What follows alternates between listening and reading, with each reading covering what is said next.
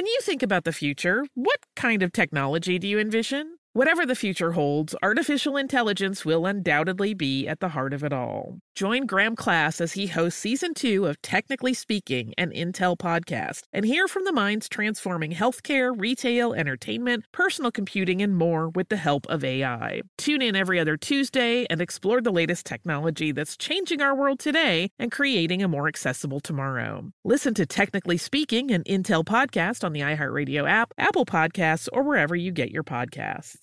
I'm Tracy from Stuff You Missed in History Class. Are you a small business owner or even someone who dreams of entrepreneurship? Then check out Season 2 of Mind the Business, Small Business Success Stories from iHeart Podcasts and Intuit QuickBooks. Join hosts Austin Hankwitz and Janice Torres as they interview entrepreneurs sharing insights around starting and nurturing a small business. You won't want to miss these inspiring stories of entrepreneurship and discovering ways to business differently so you can too. Planning your next trip? Choice Hotels' family of 22 brands has over 7,400 locations and the perfect hotel for any traveler you want to be. Like a Cambria Hotel, serving up locally inspired craft cocktails for all my folks who maybe want to meet up and talk about Mad Royals. Check into a Radisson Hotel with flexible workspaces for you strivers who listen during business travel. Or a Comfort Hotel with free hot breakfast, family-friendly pools, and big spacious rooms for the parents who listen with their kids and need a little retreat. What are you waiting for? Join Choice Privileges and start earning points toward your next stay. Find a stay for any you when you book direct at choicehotels.com, where travels come true. Olay's new Indulgent Moisture Body Wash covers your skin in layers of rich moisturizers and vitamin B3 complex, transforming your skin from dry and dull to moisturized, soft, and smooth in just 14 days. Feel the best in your skin and glow with confidence, all pride. For the third year, Olay Body is a proud sponsor of iHeartRadio and P&G's Can't Cancel Pride and supporter of the LGBTQ+ community. So this pride, glow with confidence, not just all month, but all year long. Check out Olay's new Indulgent Moisture Body Wash online or at your favorite retailer. Welcome to Stuff You Missed in History Class from HowStuffWorks.com.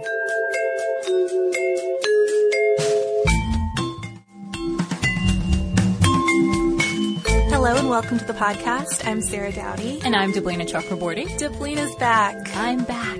It's very exciting to have you here. I know. I'm glad to be here. It's good to see you again, Sarah, in the studio. We saw each other. Yes, we've seen each other. While I was on leave, but it's good to see you in the studio again. Not in this official capacity. Correct. So tell everybody a little bit about your exciting news. Well, I had a baby. It's a girl. Her name is Farah.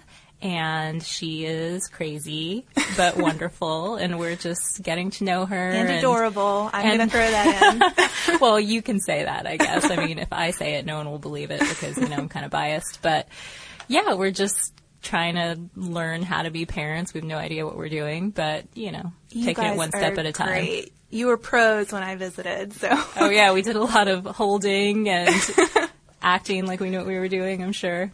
Lots of snoozing while I was there too. She was on her best behavior, I guess. She was very sleepy at that time. You saw her pretty early on. Yeah. She's a little more awake now.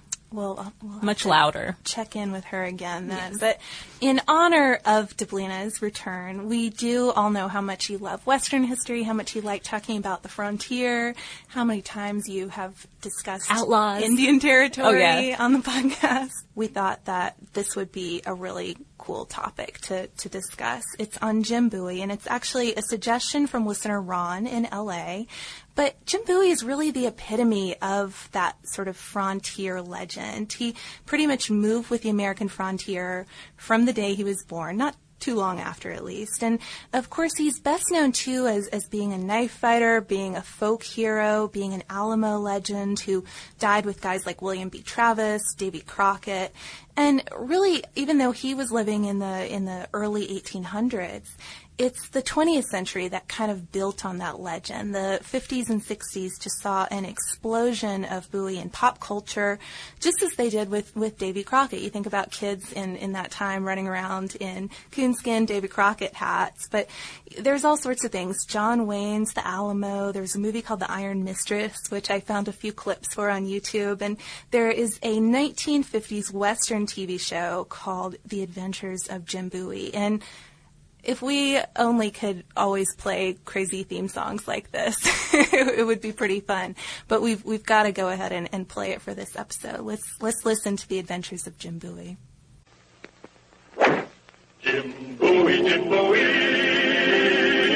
he was a bold, adventurous man. Jim Bowie, battled for right with a powerful hand. His blade was tempered and so was he. Indestructible steel was he. Jim Bowie, he was a fighter, a fearless and mighty adventurous man. But the more recent scholarship on Bowie, while it doesn't exactly downplay the bold and adventurous man angle, it does draw more attention to his hot temper, the slave smuggling, and the more complicated situation in pre-Alamo, Texas between the Texians, the Tejanos, and the Mexican government. So we'll be talking about both sides of Bowie here, the forger and the slave trader, and the gator wrestling knife fighter.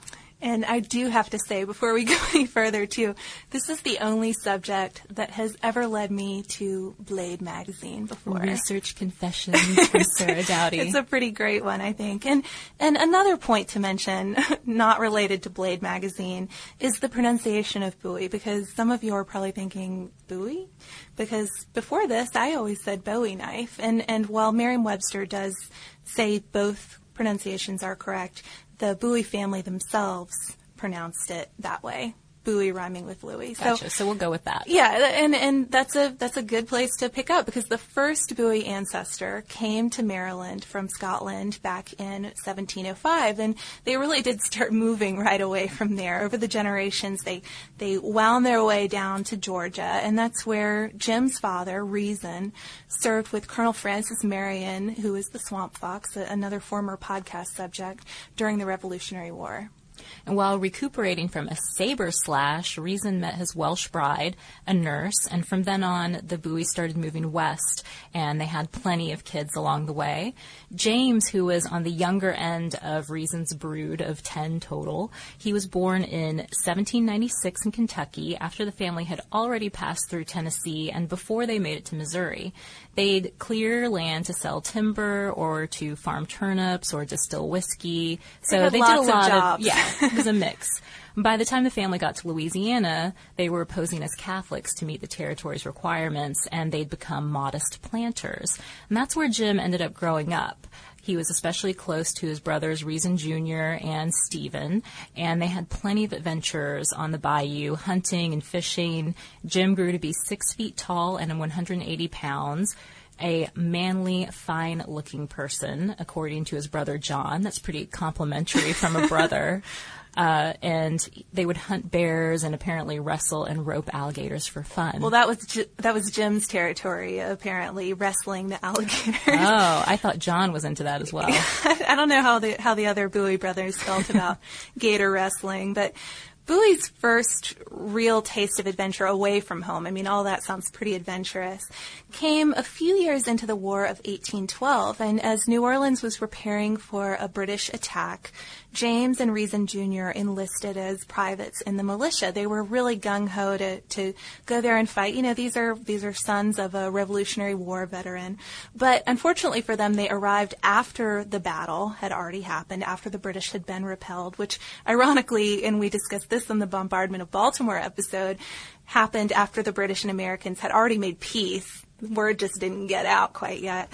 So the Bowie boys missed that opportunity, but they did get a chance to stay in New Orleans a little bit and experience high society there, or at least whatever they could afford at the time. And they ultimately returned to the timber business, you know, clearing land, floating the timber down the bayou. But New Orleans, in that really exciting kind of life, probably made them ready to look for some other form of enterprise, some way to rise beyond their father's modest planter status, some kind of get-rich-quick scheme. Yeah, so just a little background here. The African slave trade had been abolished in 1808, but there was a high demand for slaves still in Louisiana and Mississippi.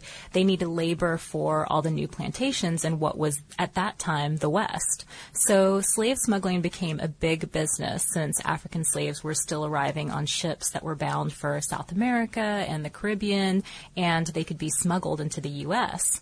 Sometimes, of course, the smugglers would be caught and the contraband seized. legalized. Instead of sending the people back to Africa, though, some states would then sell them at auction to fund the treasury, and they would pay the person who turned them in half of the purchase price as a reward. Yeah, so there's a possible loophole there, and the Bowie Boys decided that this loophole would be a good way to essentially launder contraband slaves. I know that sounds like a terrible word to apply to human beings, but that's what they were doing. So they hooked up with the pirate Jean Lafitte, who is another former podcast subject, on Galveston Island. And Lafitte, he, as a pirate, seizing all sorts of contraband from ships, had all kinds of things on Galveston Island, but he also did have this large slave population. He would sell them at $1 a pound, but he wouldn't himself handle the transport or sales, the process of moving these people into the interior of Louisiana to the plantations, because that's where things got really risky, because for one thing, you're conducting people. For another thing, the planters might not be willing to buy because they would be buying stolen property, which, of course, could be confiscated from them ultimately. So this is where the Bowie brothers came in. They would buy slaves from Lafitte, and Jim would trek groups of them, groups of 40 actually, into the Louisiana interior. And then one of the brothers would turn them in as contraband and then turn around and bid on them at auction. So they would end up getting back half the purchase price as their reward. Yeah, no matter how much the auction price was, they were really only paying half of it. So they got these deals, and then they owned what were considered legal slaves, not ones that were pirate contraband anymore. So William C. Davis, who wrote 3 Roads to the Alamo, estimates that each brother made about $21,000 apiece. And they could have kept this game up a little longer, too, since Lafitte's operation did stay in business for a bit longer. But they did decide to get out of it because it was clearly risky smuggling. It was pretty unsavory even at the time, and some of the brothers had political aspirations, so they were kind of thinking of their future. That doesn't mean they decided to take the straight and narrow from there on out, though. They still maintained this very loosey-goosey idea of the law. Yeah, their next scheme was in land fraud, though, so they kind of got away from smuggling people around. Before becoming part of the United States, Louisiana had been passed between Spain and France, but if you'd bought Louisiana land back in the Spanish days, your grant could still be honored. The only problem was no one really knew how much had been given away, where it was, who owned it, any of those things. All you had to do to make a claim was come forward with 2 witnesses who would swear that they had seen you buy it. Yeah, and the Bowie brothers figured this out the hard way. They bought property, or Jim did specifically, under a bad title. And in 1820, after a period of being furious about this, they decided that this was going to be their game. They were going to try this land speculation. And Congress had given grant holders, Spanish grant holders, until the end of 1820 to file all their claims, because they were ready to stop having to deal with this antiquated paperwork. And so Bowie and his brothers started faking Spanish documents. They would make up the names of fake French Spanish settlers like Jacques Dupuy or Juan de Leon, and they would fake documents from Spanish governors that granted these made-up men Bayou frontage.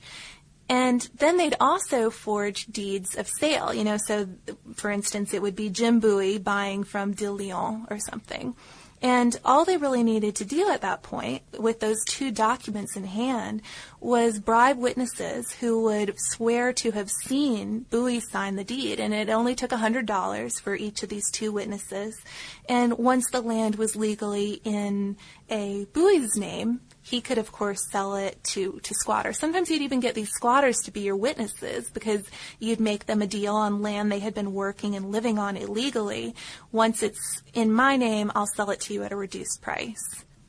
Over the years, Bowie expanded this enterprise to Arkansas, too. The brothers, they weren't careful either. They used the same handwriting. They made errors in spelling or logistics.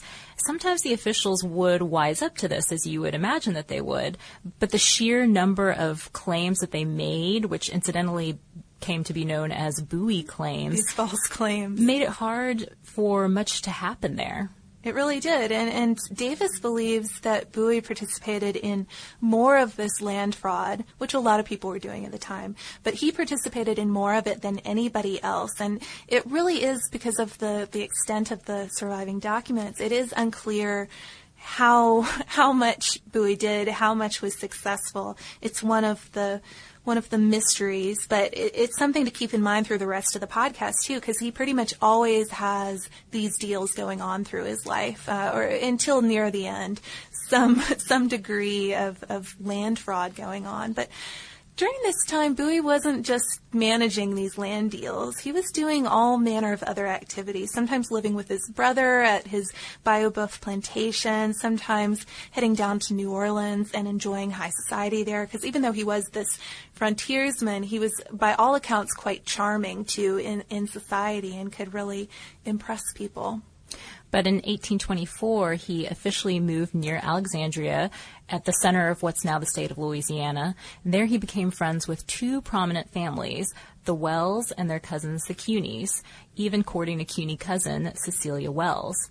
But the Wells and the Cuneys, most of whom had political offices or political aspirations, were feuding with some of the other men in town, the Blanchard brothers, Dr. Thomas Maddox, Colonel Robert Alexander Crane, and Major Norris Wright, so several people.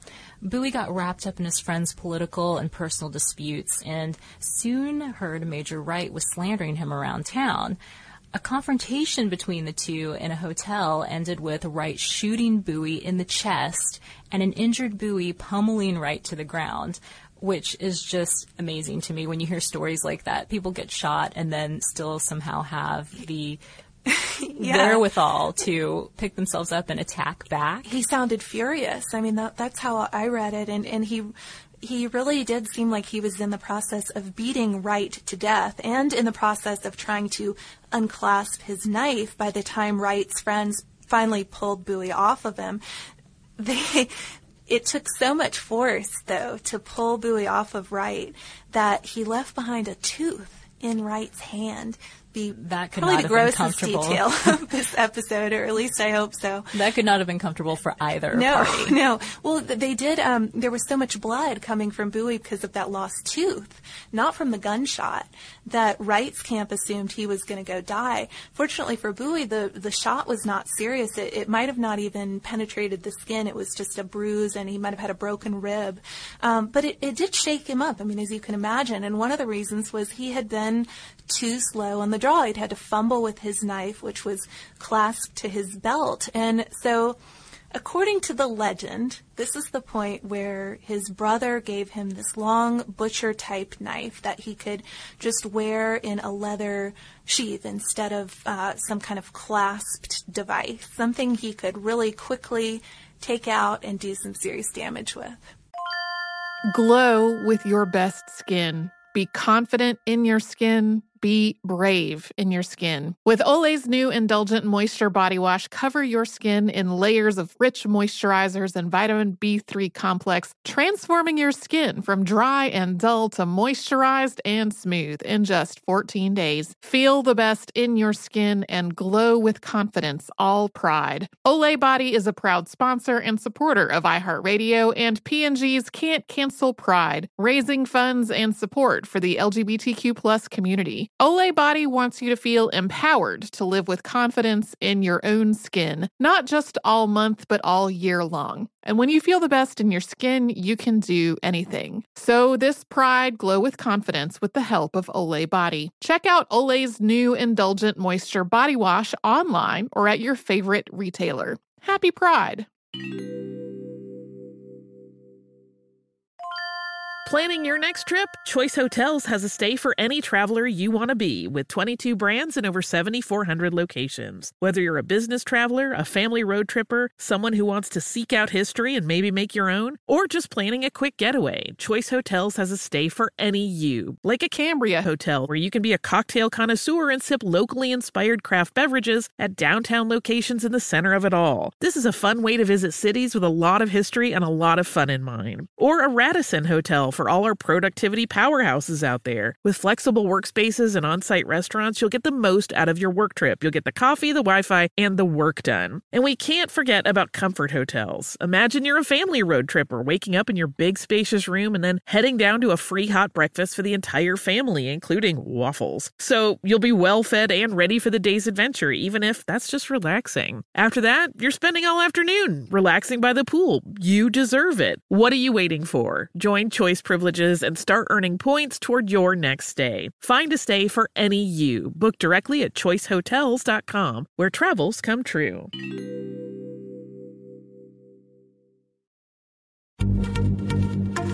Happy Pride from Tomboy X, celebrating pride and the queer community all year. Queer founded, queer run, and the makers of the original boxer briefs for women, creating sustainable size and gender inclusive underwear, swimwear, and loungewear for all bodies so you feel comfortable in your own skin.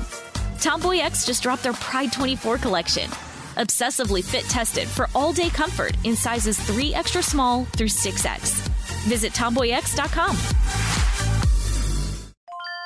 When you think about the future, what kind of technology do you envision? Whatever the future holds, artificial intelligence will undoubtedly be at the heart of it all. Join Graham Class as he hosts Season 2 of Technically Speaking, an Intel podcast from Ruby Studio in partnership with Intel. Explore the future of technology that's rapidly evolving our world today with the help of AI. There is still so much work and research needed to fully understand the power and potential of AI, and Intel is at the forefront of implementing AI in revolutionary technology that's changing the world we live in for the better. In each episode, Graham interviews the minds transforming medicine and healthcare, retail, entertainment, personal computing, and more, while pioneering new uses for AI in these spaces. Tune in every other Tuesday and explore the latest technology that's changing our world today and creating a more accessible tomorrow. Listen to Technically Speaking, an Intel podcast on the iHeartRadio app, Apple Podcasts, or wherever you get your podcasts.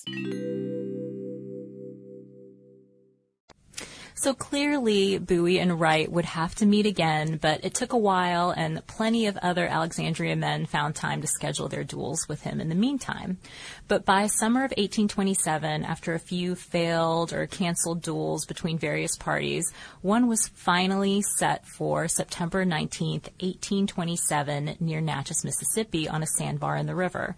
The combatants for this particular duel would be Bowie's friend, Samuel Wells, and Dr. Thomas Maddox, but each guy, in addition to bringing his second and his doctor, brought along a bunch of friends who were relegated to watch all this go down from afar. Because they knew there was going to be trouble. They knew they were essentially bringing two gangs to this isolated sandbar, and they didn't want the honorable duel to be interfered with. So after 2 rounds and no hits on either side, the former friends were satisfied with the outcome of the duel. They shook hands, they made up. They were actually in the process of suggesting everybody go out and celebrate their renewed friendship with a glass of wine when Sam Cooney, who was one of Bowie's friends, challenged Colonel Robert Crane to duel then and there. They had had a pre-existing feud. Crane had said he would kill Cooney on sight. So Cooney was just trying to get that over with, I guess. But most of the guys realized that this was it was neither the time nor the place, to be challenging yet another duel. But it was too late because most of these guys already had guns out. Even though Cooney quickly lowered his own gun after the challenge, after realizing, no, this is a bad idea, Bowie had already raised his gun. And when Crane saw Bowie's gun pointed at him, he shot, and that just kicked off this gang war, essentially, on a sandbar. Yeah, there was another shot from Crane that hit Cooney, and he bled to death. Bowie began chasing Crane and clobbered him on the head with an empty pistol. By this point, Bowie's archenemy Wright also got in on the action, and he shot Bowie through the lung. And this is where it gets kind of crazy. Because that's where it gets crazy? It's already crazy. It takes it up a notch at this point. Because the Blanchard brothers join in, too, and they start aiming at Bowie, and they hit him in the thigh, which it's not the gunshot wound to the chest that knocks him down. It's this one to the thigh.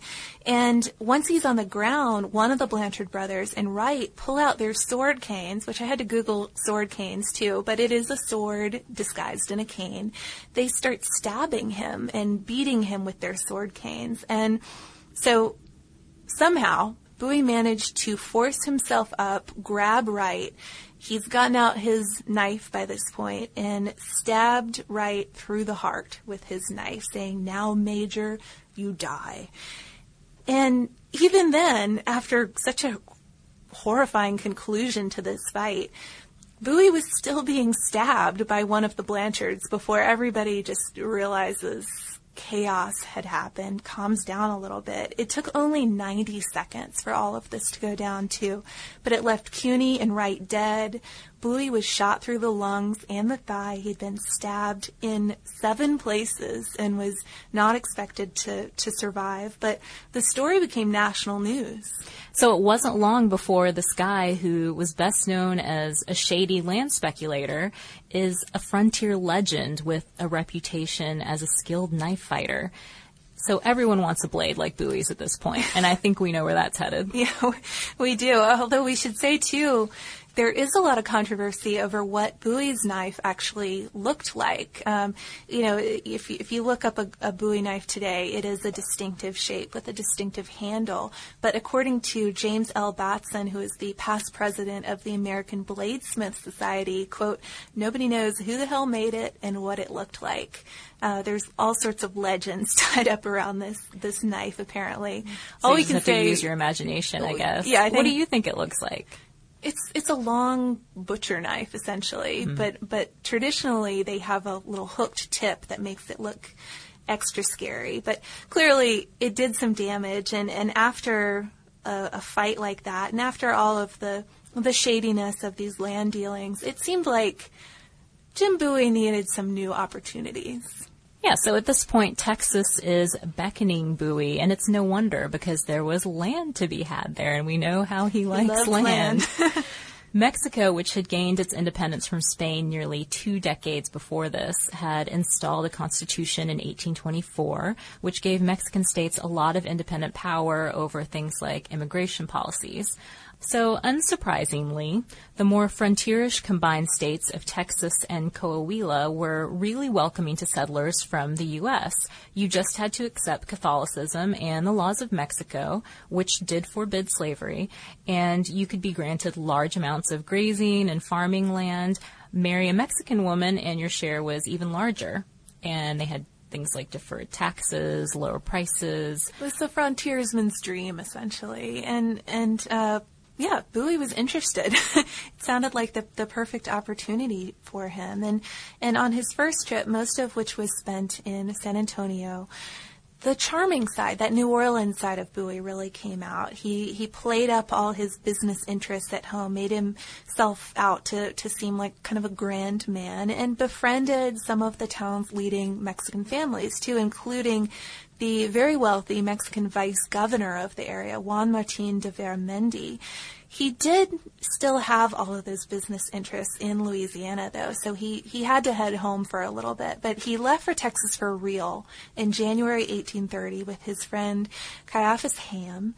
And by late summer, he had pretty much insinuated himself into San Antonio society. He had really charmed everybody. Yeah, he was granted Mexican citizenship, which was conditional on him building a mill. And he also became engaged to Veramendi's beautiful daughter, Ursula. But before allowing his daughter to marry Bowie, Veramendi made his future son-in-law compile a document of his property and assets.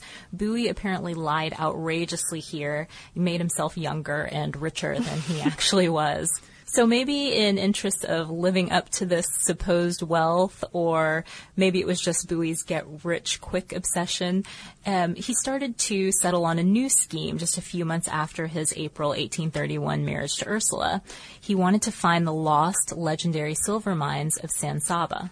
Okay, so this really does sound like the craziest of his get-rich-quick schemes, but also maybe the most romantic. It's not quite forging Spanish documents, but we got to fill people in on the legend a little bit. So supposedly, nearly a century before this, Spanish missionaries had found silver ore in this area, and they'd mined it. They had hidden it in caves all before the Comanche destroyed the mission in the 1750s. And it was supposed to all still be there, waiting for somebody like Bowie to come and find it, essentially. But the supposed mines were in very dangerous territory, so not too many people were interested in venturing out that way. But Bowie organized a small group of men to locate the treasure in November 1831. On the way there, though, Bowie's group, which included his brother Reason and his friend Ham, met up with this small party of Comanche and their Mexican captive. And one of the Comanche men knew Ham, and they were friendly. And so the two parties stopped and talked for a little bit before parting ways. Seemed normal enough. The next morning at dawn, though, the Mexican captive came racing up to the Bowie camp, all in a fuss, telling them that the previous day, after the two parties had parted ways, the Comanche group had run into a party of Tawakoni, Waco, and Caddo, who said they were stalking Bowie's men and planned on killing them and stealing their horses and supplies. So the Comanche couldn't do much about this, but they did send their captive out to warn Bowie about this group stalking him, but also to advise him to take cover immediately. Even gave some advice about where a good place to go would be. Bowie, though, decided he wasn't going to do that. He was close enough to feel that silver, and he was going to push ahead to San Salva instead. It ended up being a really, really bad move. Glow with your best skin. Be confident in your skin. Be brave in your skin. With Olay's new Indulgent Moisture Body Wash, cover your skin in layers of rich moisturizers and vitamin B3 complex, transforming your skin from dry and dull to moisturized and smooth in just 14 days. Feel the best in your skin and glow with confidence, all pride. Olay Body is a proud sponsor and supporter of iHeartRadio and P&G's Can't Cancel Pride, raising funds and support for the LGBTQ+ community. Olay Body wants you to feel empowered to live with confidence in your own skin, not just all month, but all year long. And when you feel the best in your skin, you can do anything. So this pride, glow with confidence with the help of Olay Body. Check out Olay's new Indulgent Moisture Body Wash online or at your favorite retailer. Happy Pride! Planning your next trip? Choice Hotels has a stay for any traveler you want to be, with 22 brands and over 7,400 locations. Whether you're a business traveler, a family road tripper, someone who wants to seek out history and maybe make your own, or just planning a quick getaway, Choice Hotels has a stay for any you. Like a Cambria Hotel, where you can be a cocktail connoisseur and sip locally inspired craft beverages at downtown locations in the center of it all. This is a fun way to visit cities with a lot of history and a lot of fun in mind. Or a Radisson Hotel, for all our productivity powerhouses out there. With flexible workspaces and on-site restaurants, you'll get the most out of your work trip. You'll get the coffee, the Wi-Fi, and the work done. And we can't forget about Comfort Hotels. Imagine you're a family road tripper, waking up in your big spacious room and then heading down to a free hot breakfast for the entire family, including waffles. So you'll be well fed and ready for the day's adventure, even if that's just relaxing. After that, you're spending all afternoon relaxing by the pool. You deserve it. What are you waiting for? Join Choice Privileges and start earning points toward your next stay. Find a stay for any you. Book directly at choicehotels.com, where travels come true.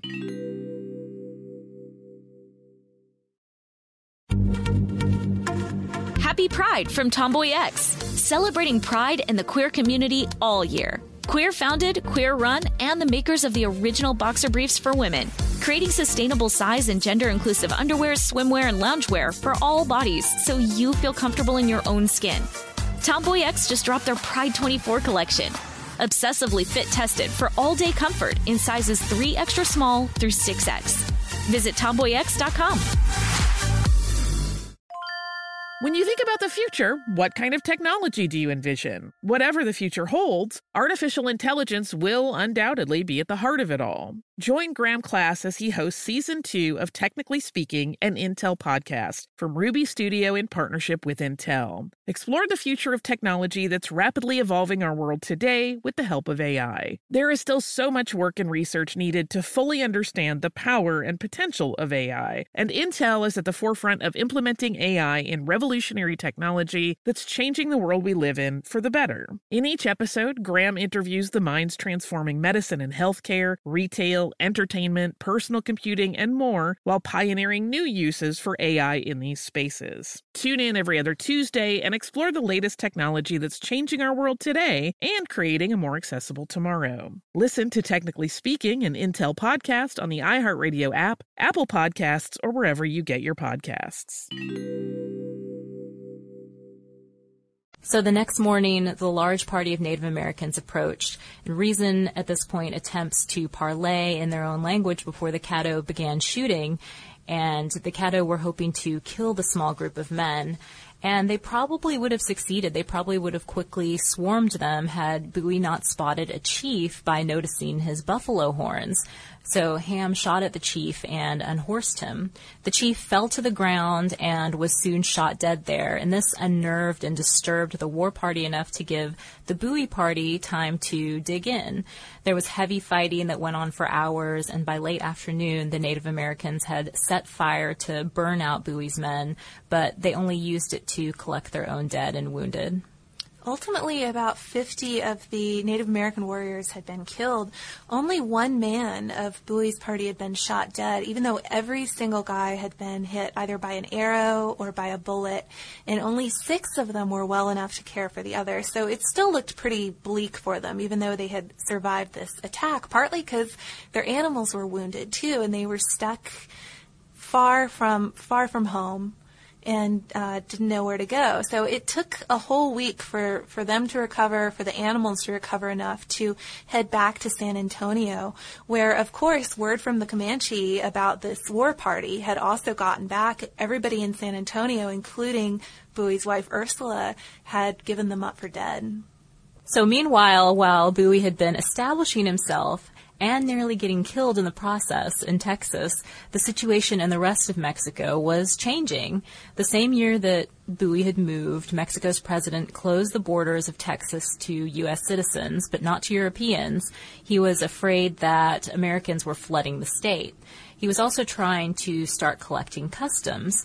Many Texians were not okay with these new rules and limitations, nor were some Tejanos or Hispanic Texans. During this time, there was also conflict between Federalists and Centralists in Mexico. Federalists who wanted a state sort of government, state and national government, and Centralists who wanted more of a dictatorship for the Mexican government. So this had been spreading across Mexico gradually, and it finally reached Texas by 1832, one of the outer provinces. And most of the Texians supported General Antonio Lopez de Santa Anna, who led the Federalists in this revolution. And Bowie, this man of action, of course, backed up his support in action, too. He was able to bluff with just a very small group of men, a Mexican colonel and his army who had been sent in to disarm the region. You know, Bowie had good practice by this point with bluffing a larger group of men. He also helped his father-in-law, Governor Veramendi, relocate the Texas and Coahuila capital away from Centralist territory. But Bowie's relationship with the Veramendis was unfortunately about to end tragically. This is probably the saddest part of Bowie's story. While he was away on business in Natchez, he caught malaria. He almost died, worked on his will, all of that.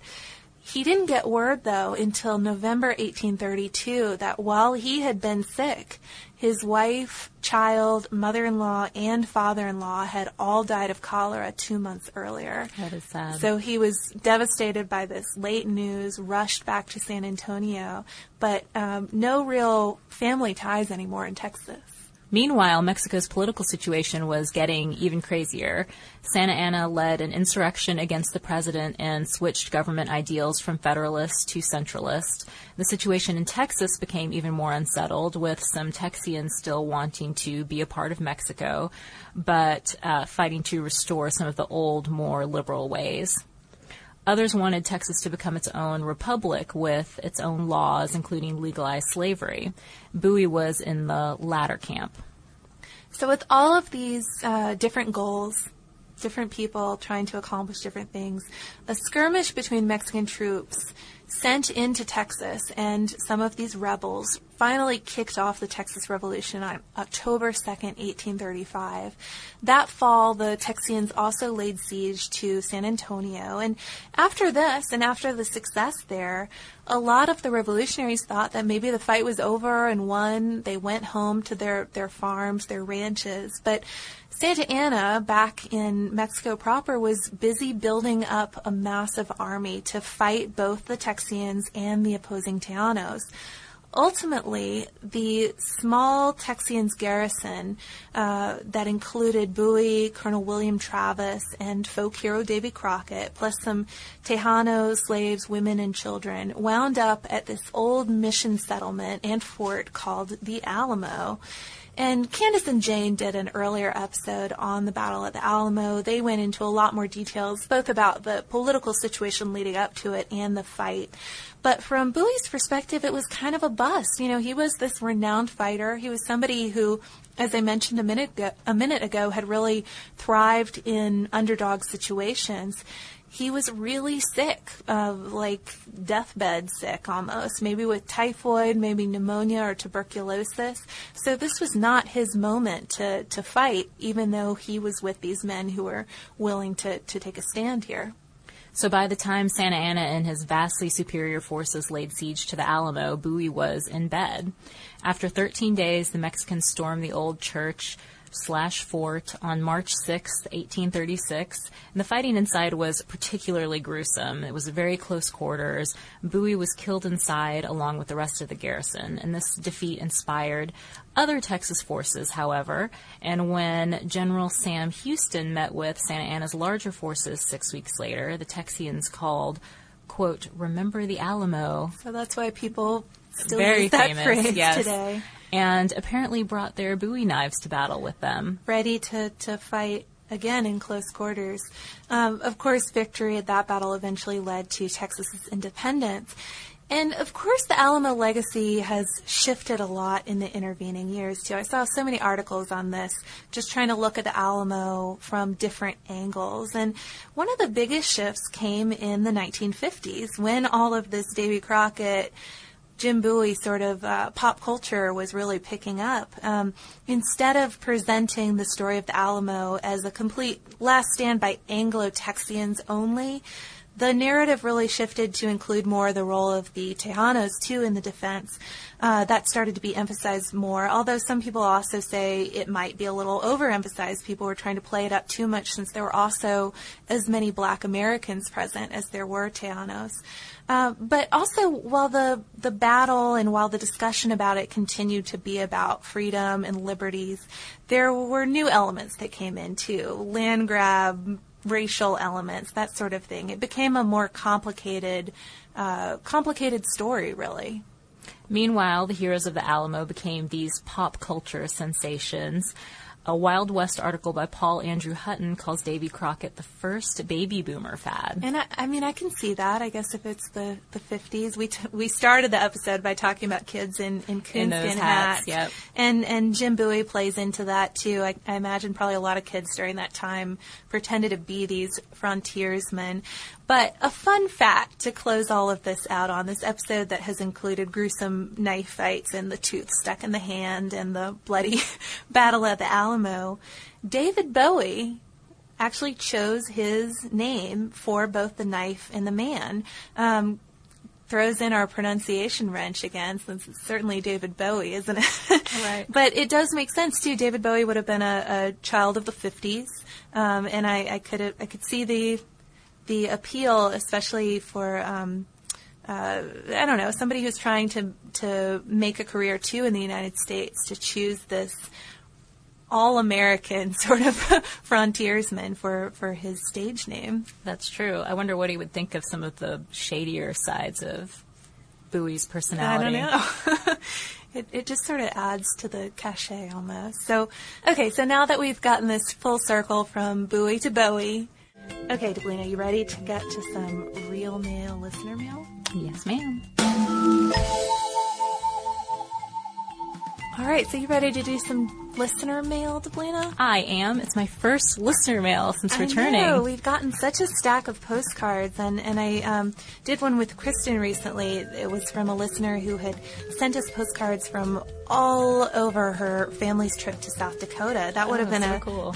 One that would maybe kind of make sense with this, but we've gotten a few other series, and we should just give a shout out to those people. Christina, the traveling one, has sent us postcards from all over the world, from the spring and summer. She is the traveling one. It's a good name, Christina. Also, listener Kyle has sent us these really pretty postcards. A lot of them have been illustrations of places in Berlin or Austria. It seems like he's had a great trip there and seen a lot of sights. And I especially like this one of Berlin from 1828. It's more historical looking than a lot of the postcards we get. It's pretty cool. But one special one to mention in this episode is not just a postcard, it's a 3D model. Ooh. So, I don't know, Deblina, maybe we should get out our scissors after this. It's from listener Colleen, and it is of CKS Memorial Hall, which is in Taiwan. And I don't know if I have the motor skills to it's assemble kind of this. Small. I don't think we should attempt this. It is small. Maybe we should just leave it intact. Plus, then we'll ruin the note. That's true. We don't want to lose the message and the cool stamp on the back. So maybe I'll take a picture of it and put it on Facebook instead. That seems like the better plan. So you can have lots of fun, I guess, poring over some of these postcards. I have a lot to catch up on, both with, I just sort of skimmed through the listener mail emails, but I have to go back and sort of read through those, especially the suggestions, because I saw there were some great listener suggestions while I was gone. And the postcards, postcards and letters, I have a lot of catching up to. And you got a stuffed animal, too. We also need to thank Sarah in Northern Ireland. Yes, she sent me a cool Beanie Baby, sort of a memento from the London Olympics. Yeah, so Farrah can make friends with this little, it's a London Guard / Beanie Baby / Hello Kitty. Yes, and it is currently in her room. Oh, so cute. Yeah. So along with the elephant that you gave her. Oh yes, I did give her an elephant. Mm-hmm. I thought it was kind of history appropriate, right? I think so. You also gave her the 3 bears. I did. Yes, for my book choice. Mm-hmm. So gifts abound, it seems, and lots of fun postcards, and we'll be definitely getting back to listener mail, too, now that Deblina has returned. I felt funny including emails and things on some of my guest host episodes, but now that you're back, we will be reading you guys' messages again on the show. So write us. We're at historypodcast@discovery.com. We're also on Twitter. We're at Missed in History. Let us know if you had your own, I don't know, I almost said David Bowie, Jim Bowie costume as a kid, or Davy Crockett, or I don't know, David Bowie. Sure, why not? Let us know, and we'd love to see pictures of that too. And if you want to learn a little bit more about some of the topics we talked about on today's podcast, we have an article called Why Do We Remember the Alamo on our website, and you can look that up by visiting our homepage at www.howstuffworks.com. For more on this and thousands of other topics, visit howstuffworks.com.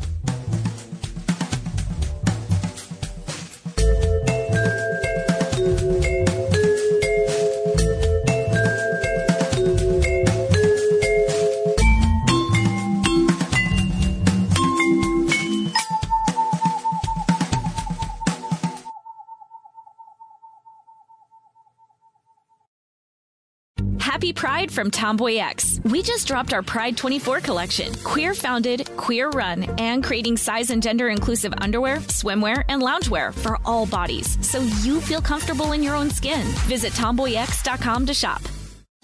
Diamonds Direct has done it again. This month only, get ready for an offer you can't resist. Buy a natural diamond engagement ring of 1 carat plus and receive a free natural 1 carat diamond tennis bracelet valued at $2,000. That's right, a stunning diamond tennis bracelet at no extra cost. Imagine giving her the ring of her dreams and her wedding gift all at once. So hurry into Diamonds Direct. Your chance to get a free tennis bracelet will not last long. Details at diamondsdirect.com.